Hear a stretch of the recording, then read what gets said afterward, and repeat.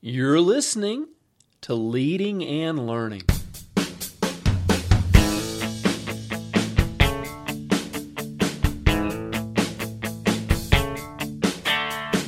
This is the place where we talk about practical leadership, theology, fitness, how to create winning habits, and so much more. My name's David Spell, and I'm a retired police officer, a pastor, a New Testament scholar, and a leadership coach.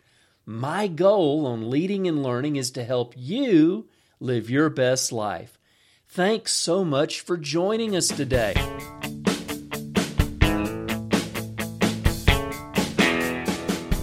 Welcome back to Leading and Learning. This is episode number 180, Finding God in the Bible. And that seems kind of like a silly title if you're a person of faith, because of course we believe that the Bible is God's Word. We believe that the Scriptures are inspired. We believe that God speaks to us through His Word. But I wonder sometimes if that's not just something we believe in our heads, but maybe we're not so sure about actually believing it in practice. I recently was reading a fantastic book called Whisper, How to Hear the Voice of God by Mark Batterson. And you may have heard of Mark Batterson. You may have read some of his other books. I think one of his most famous was the Circle Maker, and talking about prayer, and just a fantastic book. But this book is designed to encourage us and to give us some tools on hearing God's voice. And I just want to pull just one little snippet out of the book. I'll actually be doing a full review on the book later, but on my blog. But there's one thing that he mentioned in here, almost in passing, but it's something that I've been using for years, and I know many other Christians have been using for years, in the way that they approach the Scriptures. And Batterson says that it's an ancient Benedictine monk practice called Lectio Divina. And basically he gives 4 steps that these monks would go through as they're reading the Scriptures. And Christians for years have intuitively kind of taken some of these on, but I think putting it together the way he does really helps give us a better perspective. And again, it's stuff that I've used for years and maybe you've used for years, but it was very helpful in the way that he brought it out, so I wanted to share it with you. And he compares reading the Scriptures to having a meal. And the first thing that we do is we take the first bite. And that would be compared to reading the Scriptures. When we sit down in the morning or in the afternoon or the evening, or at what point during your day you read the Scriptures, you open your Bible or you go open your phone, whatever, if you're reading on your electronic device, and you read. And this is fantastic. This is something every Christian should do every day, and that's read a portion, read a chapter, read some of the Scriptures. It gets God's Word inside of us.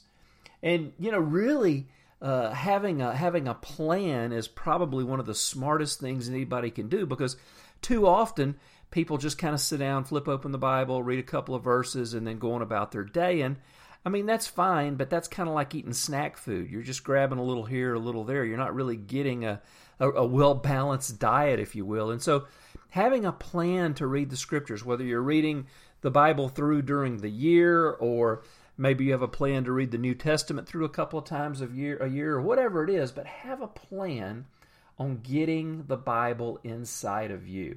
And that's reading. So that's taking the first bite. And unfortunately, that's where most people stop. And listen, that's better than nothing. Getting God's Word inside of you is great. But just taking that first bite isn't really going to help you when you've got a great meal sitting in front of you. So then we go to the second step, and that's meditation. Meditation. And that's chewing on the words and phrases that you're reading. And this is where, as you read, you may read a chapter, and there might be one verse that really jumps out at you, or one thought, or one sentence that really jumps out at you. And that might be what you're supposed to kind of focus on that day. That might be something that the Holy Spirit inside of you is impressing you to dig in and dig a little bit deeper. So you're chewing on the words and phrases. Well, how do we do that? Well, there's word studies. You may pull a few words out. One of the great things to do, especially if you're reading on an electronic device like using the YouVersion app, and I do this all the time, is I'll compare translations. My normal version that I'm reading right now is the English Standard Version, the ESV. But I also like to read the NIV, the New International Version, the New Living Translation, the NLT. They're all good.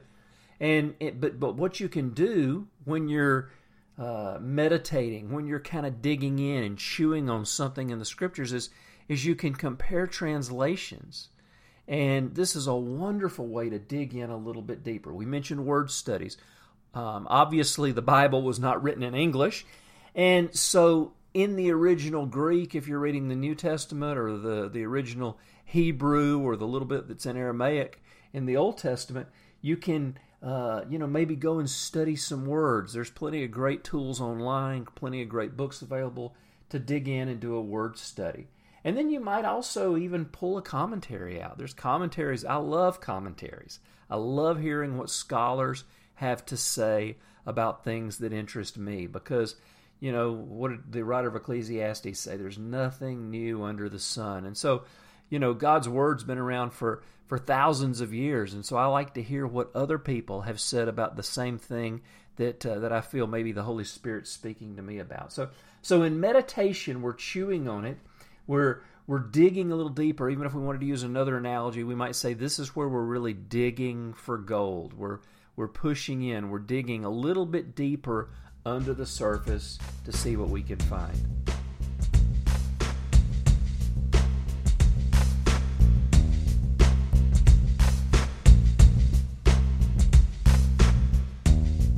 Well, don't go away. We've still got two more fascinating steps to this ancient Benedictine monk practice, Lectio Divina, on finding God in the Bible. But before we do that, I want to let you know that this episode of Leading and Learning is brought to you by two books today. I've already mentioned that I'm pulling a few of these thoughts out of Mark Batterson's incredible book, Whisper, How to Hear the Voice of God. This is just a fantastic read. Mark's a great writer, great stories, great content, and it's the kind of book that will really help you. So there'll be a link in the show notes. Also, this episode of Leading and Learning is brought to you by my book, Miracles in Mark.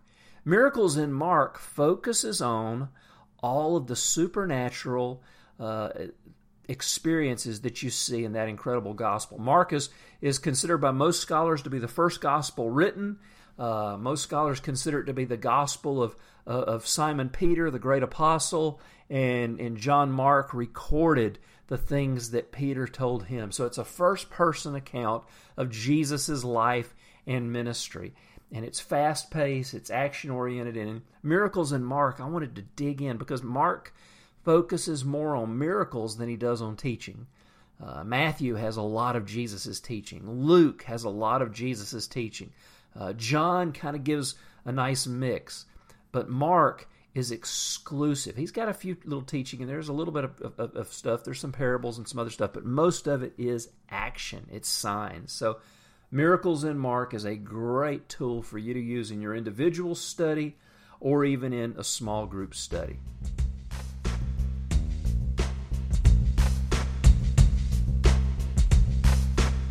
Well, all right, we're back, and we've already talked about how reading the Scriptures is the first step that we want to take. It's like taking the first bite of a great meal. And then meditating, we're chewing on the words, we're chewing on the phrases, we're digging in a little bit more. But then, number 3, we pray the Scriptures. This has been such a blessing for me over the last several years as I've really taken my time of reading the Bible and incorporated it into my prayer time. I don't know about you, but sometimes prayer can be hard. Sometimes I struggle to know what to pray for and to know how to pray. But I know that when I'm praying the Scriptures, I know I'm going in the right direction. So when we're praying, and again, back to the meal analogy, we're savoring the Scriptures, we're tasting them, and we're turning them into a prayer so that we can get those thoughts, get those ideas, get those divine get that divine message inside of us. And when we pray the Scriptures, it really guides what we're asking God for. You know, Jesus said in John 15:7, he said, if you abide in me and my words abide in you, ask whatever you wish and it will be done for you. Well, you know, that's a pretty amazing promise. If you take that promise and think about it, that's pretty amazing. If you abide in me and my words abide in you, ask for anything and it'll be done for you. Well, how could Jesus make such an incredible claim? Well, as God's Word gets inside of us, as God's Word fills us, it shapes us, and the things that we ask for are going to be the things that God wants to give us anyway. So praying the Scriptures. This will revolutionize your prayer life. And then the last one is contemplation. Contemplation. This is the idea of digesting the Word. How can I apply what I'm learning? How can I take what I've read today and put it into practice? How are God's words changing me? And then, what is God saying to me right now? And like we said, now how can I apply it? That's contemplation. This is really a lost art because we're so concerned with moving right on to the next thing. I am, you are, we all are. We read, we tick that off our list and we move on. But this process of reading and meditating and praying and then contemplating is such a valuable process for us to get God's Word inside of us and to let it shape us and to let it change us. Let's not be so quick to just, tick it off our list. I've read my chapter, I've read, from my reading plan, and now I'm ready to move on with other things. Take time. Read it. Meditate on it. Pray what you've read, and then contemplate how we can apply it in our lives. Well, now it's your turn. I'd love to hear from you. What do you think about this way of approaching God's Word? Go to davidspell.com, leave me a question or comment in the comments section for today's episode. Let me know what you think. And while you're at davidspell.com, make sure you sign up to get my free newsletter. I send out 3 blog posts a week. This podcast is one of them. They come out on Monday, Wednesday, and Friday. And by subscribing, you'll make sure you don't miss a single issue. Subscribers also get my free subscribers-only newsletter that I send out once a month.